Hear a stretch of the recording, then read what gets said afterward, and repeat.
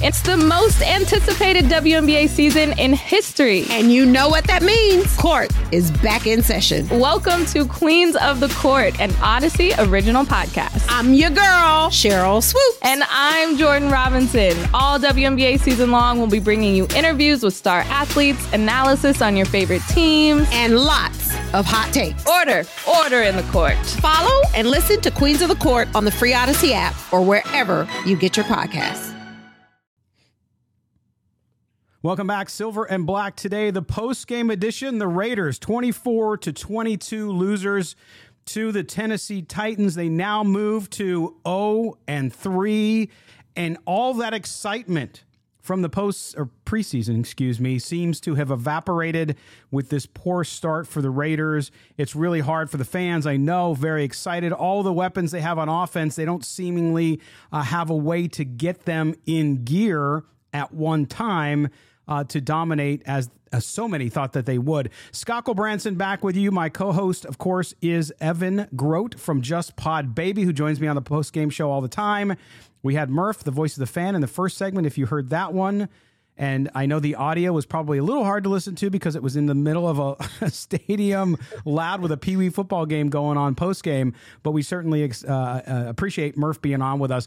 But Evan, let's jump into this because, as I said, offense seems to continue to be the problem. The defense played poorly in the first half. Then in the second half, you talked about it in last segment, didn't give up any points, had takeaways, did all sorts of good things. So they actually played one half of very good football. The offense, here's what I'm going to say about the offense, and this includes Derek Carr, and I want to get your take on this when I'm done. Number one is, it's sort of like they weren't terrible. No, they weren't great. There were some great plays here and there, including the Mac Hollins catch at the end of the game to get them in for that almost game-tying touchdown. But overall, I mean, I don't even think vanilla's fair to call it. It was blander than vanilla. It was confusing. It was inconsistent from a play calling perspective. What did you see as your biggest concern overall with the offense and what it did or what it didn't do? I think I've heard you use this reference in the past. They're halfway between heaven and hell. What's that called? Is that purgatory? That's purgatory for us Catholics, yes. Exactly. That's kind of where this offense is. They're not terrible. They're not great. They're kind of in the middle. And unfortunately, in the NFL, sometimes you have to be great. You have to be great. And they have the tools to be great. And that's what the frustrating part is. And I think for me, again, I know a lot of people are out there pointing fingers, but to me, I am more frustrated with the offense because I didn't think the defense was going to be great to begin with. I thought they might have some struggles. I thought the interior part of the defensive line may struggle. I thought the secondary, lacked depth, and I think we're starting to see some of that now with the injuries. And, there were issues on the defense. On offense, I thought, other than the offensive line, I thought this group was top 5 ready, and we're just not seeing it. And another problem we're seeing here is they're not playing complementary football. I mentioned it last week. They have yet to play a 4-quarter game together on either side of the ball, and that's a big problem. Yeah, it is. And Evan, here, so I'm going to go in on the Derek Carr thing now because there's a lot of you guys out there defending Derek Carr today, and that's fine. And then there's those of you out there who said, I'm done, I'm enough. He stinks again and again and again. And I find myself in that purgatory because I look at Derek Carr today. Did he have a bad game? No. The one interception wasn't technically his fault. But at the same time, I don't see anything that makes me say, wow, Derek Carr took the team on his shoulders and tried to willed them to try to win and could. Now, he had the beautiful throw to Hollins at the end of the game. All credit due. His numbers were not terrible, of course, but I just find that there's this feeling of inconsistency. It's the numbers are good. The throws for the most part are good, but he had the one in the end zone to Waller that was sort of behind him that should have been put up a little higher. Had the ball gone where it was supposed to, maybe he catches it, but it seems like he was trailing behind him. I just don't know what to make of it. And again, I'm not here to bash Carr. I'm not here to praise Carr as the greatest thing since sliced bread. To me, it was very much like a Trent Dilfer type game. It was a game manager out there. I didn't see somebody that was taking the team to the next level. But the caveat is the play calling too. I don't know what's going on there. I still don't feel him and Josh McDaniels are on the same page. Yeah, totally agree there. I totally agree. I we were chatting during the game. I think there were some issues with the play calling, especially in the first half of the game. And they did have some drops, which obviously isn't on Carr, but again, it's a collective failure right now. They're all contributing to it. Of course, the quarterback, because of the money he makes and how important the position is, he's going to get more of the blame. Just like when they win games, the quarterback should get more of the praise, and it does happen in most cases. But again, just something just seems off with him, Yes. and I can't quite pinpoint exactly what it is. I thought for sure he was going to have a really good season, and who knows, there's still plenty of games left. He has plenty of time to turn it around and play great this season and lead this team to a lot of wins. But right now, we're not seeing it. And I think everyone thought that he was going to be really good this year. And again, that kind of leads to some of the frustration from the fan base, is that I don't think anybody expected this. Nobody expected 0-3. Nobody expected the offense to be struggling the way it is. Nobody expected to see the play caller, have struggles as well. So it's just really kind of coming to a head here for the fan base. Yeah, and that's the thing. I agree with people who say that Derek Carr didn't cost them the game. I don't think very often. I mean, there are times a quarterback can cost you the game if he just plays so poorly. That was not today, but he also didn't take you and win the game. And not, again, I'm not. It's somewhere in between. I mean, I look at Derek Carr's numbers: 26 of 44, 303 yards, 2 touchdowns, and an interception. Okay, but to me, you look at why isn't Davante Adams more involved in the second half? You mentioned earlier. Why is he throwing behind play? This is not, and that's where I put on the screen here. What's wrong with Derek Carr? I say what's wrong with Derek Carr because there's so many things that I feel like he's doing that don't seem characteristic of him. Like there's just something not right. I don't think it's a physical thing. And to me, I can only diagnose it off the field. Who knows? We're not in the locker room. Okay.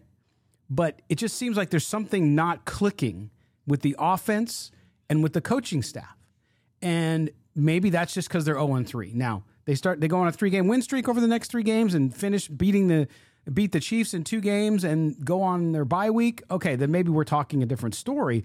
I just don't understand how they're struggling with this offense and consistency. The play calling, like I said, that second half starts and they'd run the ball well in the first half and they come out and they all consecutive passes. Like, is there no game planning going on, Evan? Is there no planning and saying, hey, geez, the Titans are awful against the run. We need to run the ball. When they did run the ball, that set up those big passes. Also, one thing that drove me nuts, and actually at the end of the game, Jonathan Vilma, the color commentary, mentioned it, and I was like, yes, where were the slants in this game? Yeah. When you have a defense like they did, they were short at linebacker. They even lost another linebacker during the game. Where were those slant patterns to Moreau, to Waller, to Davante Adams? Where were they? They didn't. I think they had one early in the game to Adams, and that was it. What up, y'all? It's your boy Danny Green, 3-time NBA champ. You either rooted for me or rooted against me. Join myself and my co-host Harrison Sanford on the Inside the Green Room podcast. It's a podcast that brings you never-before-told tales from the locker room to candid interviews with basketball legends to breakdowns of what's happening in the NBA right now. Whether you're a diehard fan or casual about your hoops, this podcast brings you the game like never before. Follow Inside the Green Room on the Odyssey app or wherever you get your podcasts. Yeah. And, I think you could really make a strong case that coaching is probably the number one issue. The biggest issue. Yeah. It's the number one issue because, go back to last year. Before all the drama with Ruggs and Gruden, the offense was clicking along pretty good. I believe they were started out, I can't remember the record, but they started out really well, scoring a lot of points.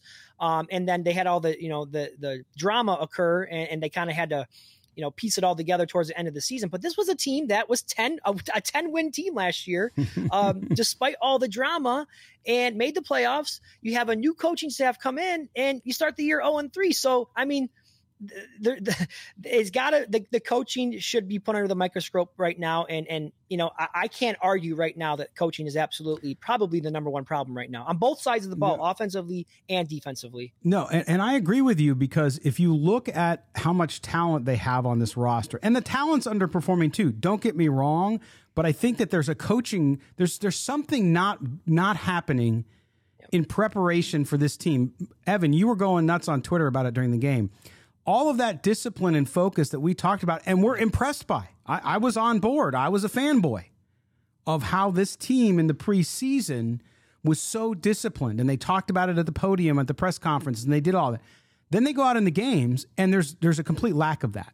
Balls going off your hands, fumbles, penalties at key times. The Raiders aren't racking up 12, 14 penalties, but when they do get penalties, they come at key times. After the long pass play to Matt Collins, you get a 15-yard penalty against Alex Bars, who was just off the practice squad as a replacement and gets a huge penalty for that Raiders team in a key situation.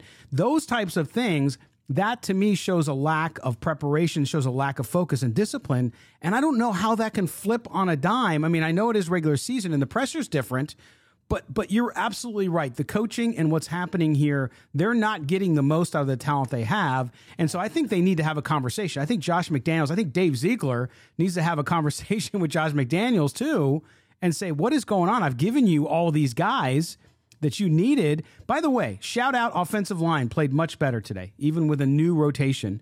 But that coaching, I don't see any recognition of it from Josh McDaniels. Not that he's going to come out and say I'm doing a bad job, but I've got to see something different. There has to be something that changes in the process that this team and this staff are doing to prepare for games.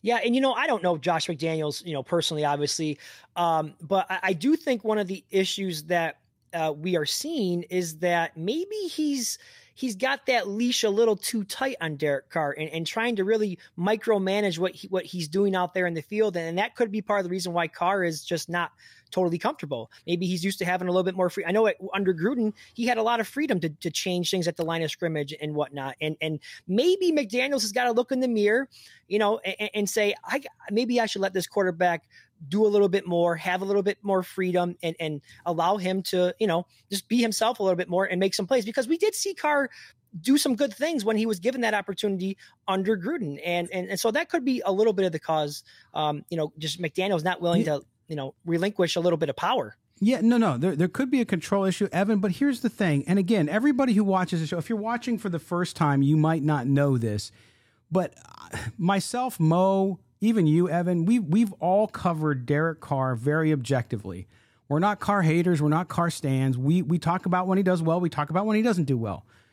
But what I got to say here, and I think I'm reaching that point when I was talking about being in the middle on some things, when do the excuses for Derek Carr stop?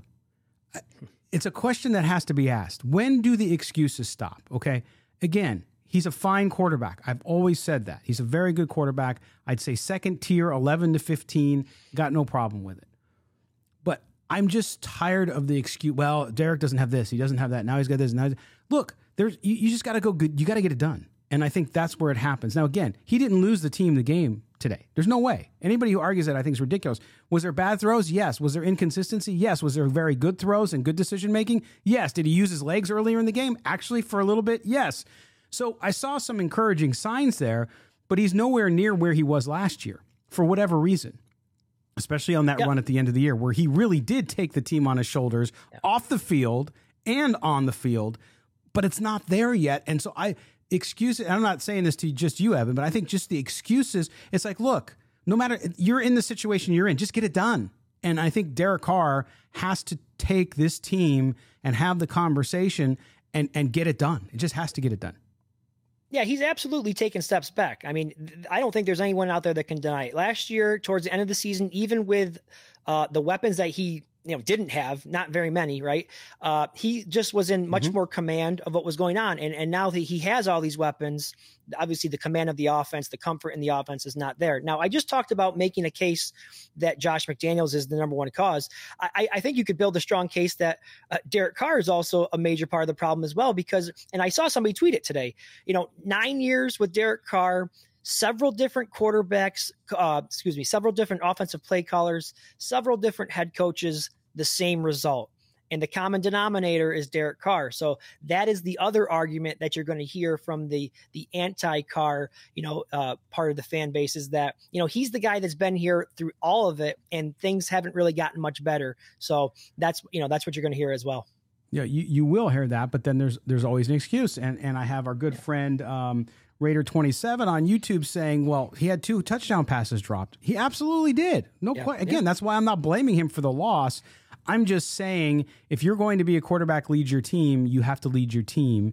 And for whatever reason, he's not himself. I'm not saying he had a bad game. I'm just saying he's not himself. I expected, if you go back to the show and you listen to what we've said, and Evan, you just said it a moment ago, I expected him to have a big year and to start off. Now you're 3 games in. Yes, there's 12, or excuse me. Can't believe I said that. There's 13 more games to go, okay? 14 more games. So there's plenty of time to have a good season. I'm not saying that. But now you're 0-3. I think it's 25% chance if you're 2-1 to make the playoff. So stats are stats, I know. But look, it's bad. And this team has got to put it together. You're coming home to play the Broncos.